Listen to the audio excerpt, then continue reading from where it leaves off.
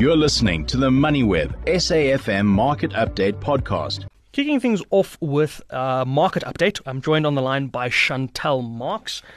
She's the head of research at FNB Wealth and Investments, to just give us a run through of what's happened through the markets and where we're sitting or where we're closing out the month of January. Good evening, Chantal. Thanks very much for your time. Can you give us a sense of how the JSE's closed out the month? Hi, yes, it's an absolute pleasure to be with you tonight. But the markets weren't that pleasurable today. Unfortunately, the JSE was ended down about 1% today. Really, the resources sector bearing the brunt of the pain, down 2.7%.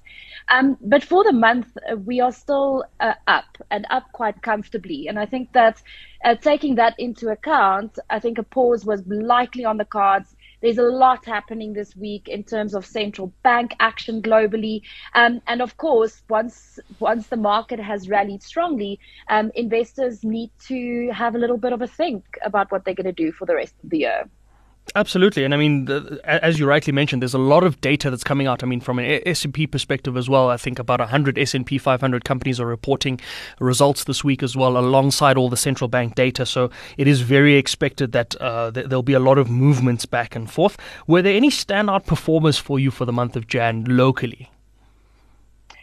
Well, I think from a January overall perspective, it would have been Naspers and Prosus. We saw a continuation of a strong recovery that came through from December.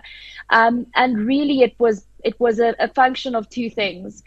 Firstly, Tencent recovered quite sharply in China. Tencent is the biggest investment that Naspers and Prosus hold.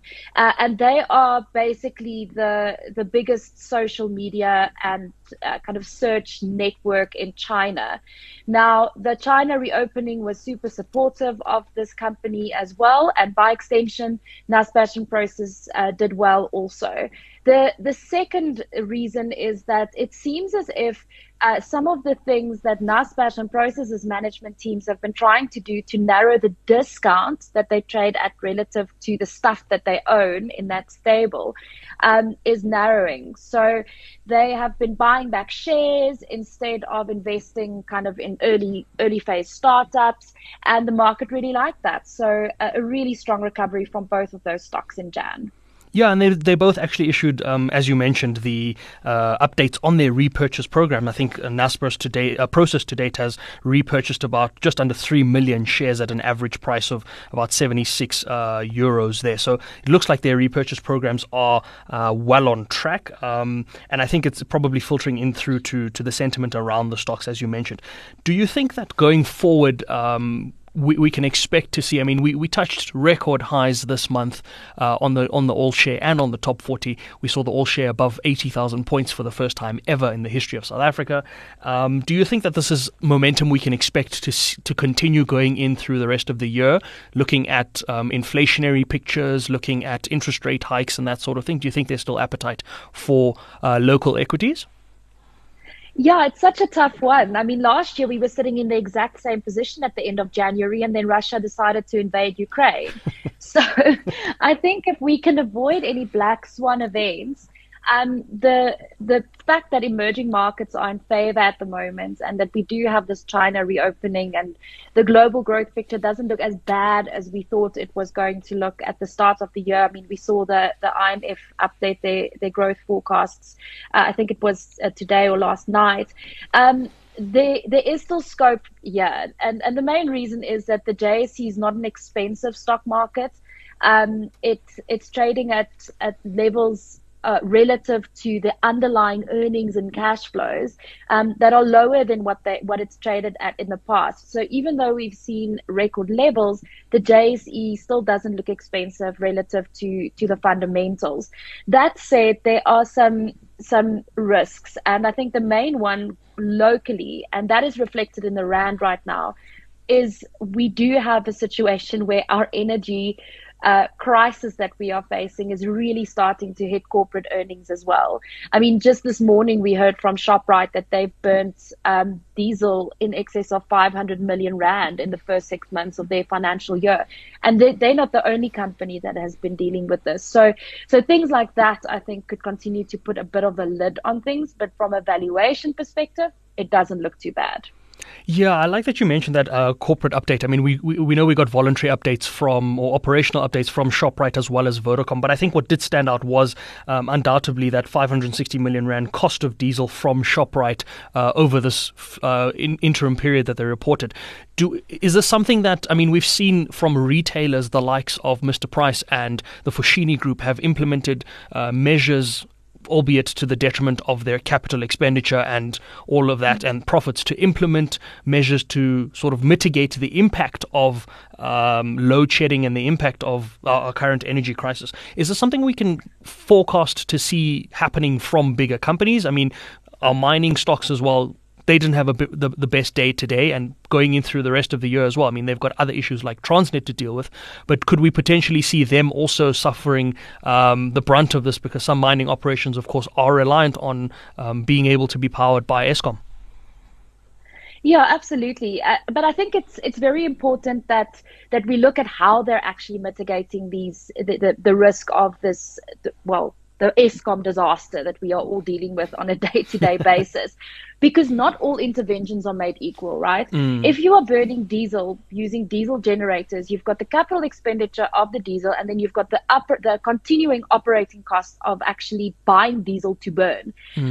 Many companies, and I think that if you look particularly in the property companies and in the mining companies, now that self-generation cap has been fully lifted, are investing quite heavily in solar I can't even say the word right now, but solar capacity, right? So they're actually going to have an initial capital outlay that's probably higher than buying diesel generators, but you're actually going to save money because you're not going to have to spend much on the day-to-day operation of that solar system.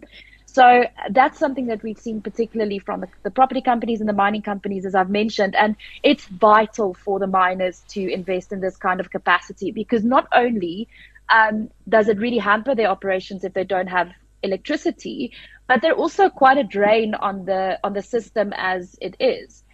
They use a lot of electricity, or a lot of these mining companies use a lot of electricity, and I think if they become more self-reliant, it will almost be good for them and good for the country, if I can put it that way.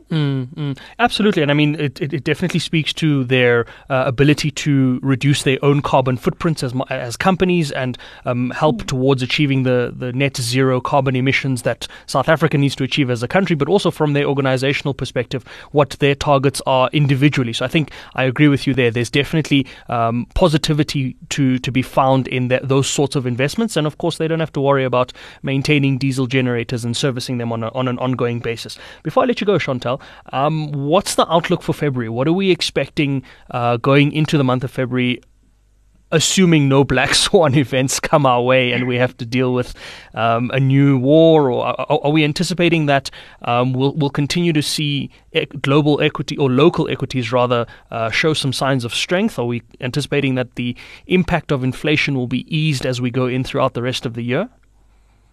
So February historically is a bit of a quieter month. I think it's just all the kind of big tactical trades have been done in January. So guys come back from December, they relook at their portfolios and they make changes quite aggressively. We don't see that going into February. But that said, I mean, just this week, the first 3 days of Feb, we are dealing with the end of, the technology stocks in the US releasing results.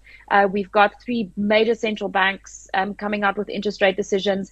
And I think because we are at a kind of a turning point in terms of the interest rate story, are these guys going to pause? Are they going to increase interest rates by lower amounts? What is the inflation story? I think we could see more volatility in February than we are used to, particularly given the gains that we saw in Jan. So, I mean, I wouldn't be surprised if Feb ends up being a a flat to slightly negative month. But then again, markets are funny, and they're impossible to predict, especially on an aggregate basis.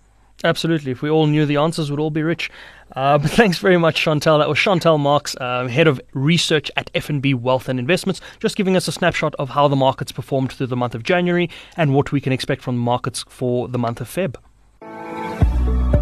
You've been listening to another MoneyWeb SAFM Market Update podcast, uploaded weekdays at 7 p.m.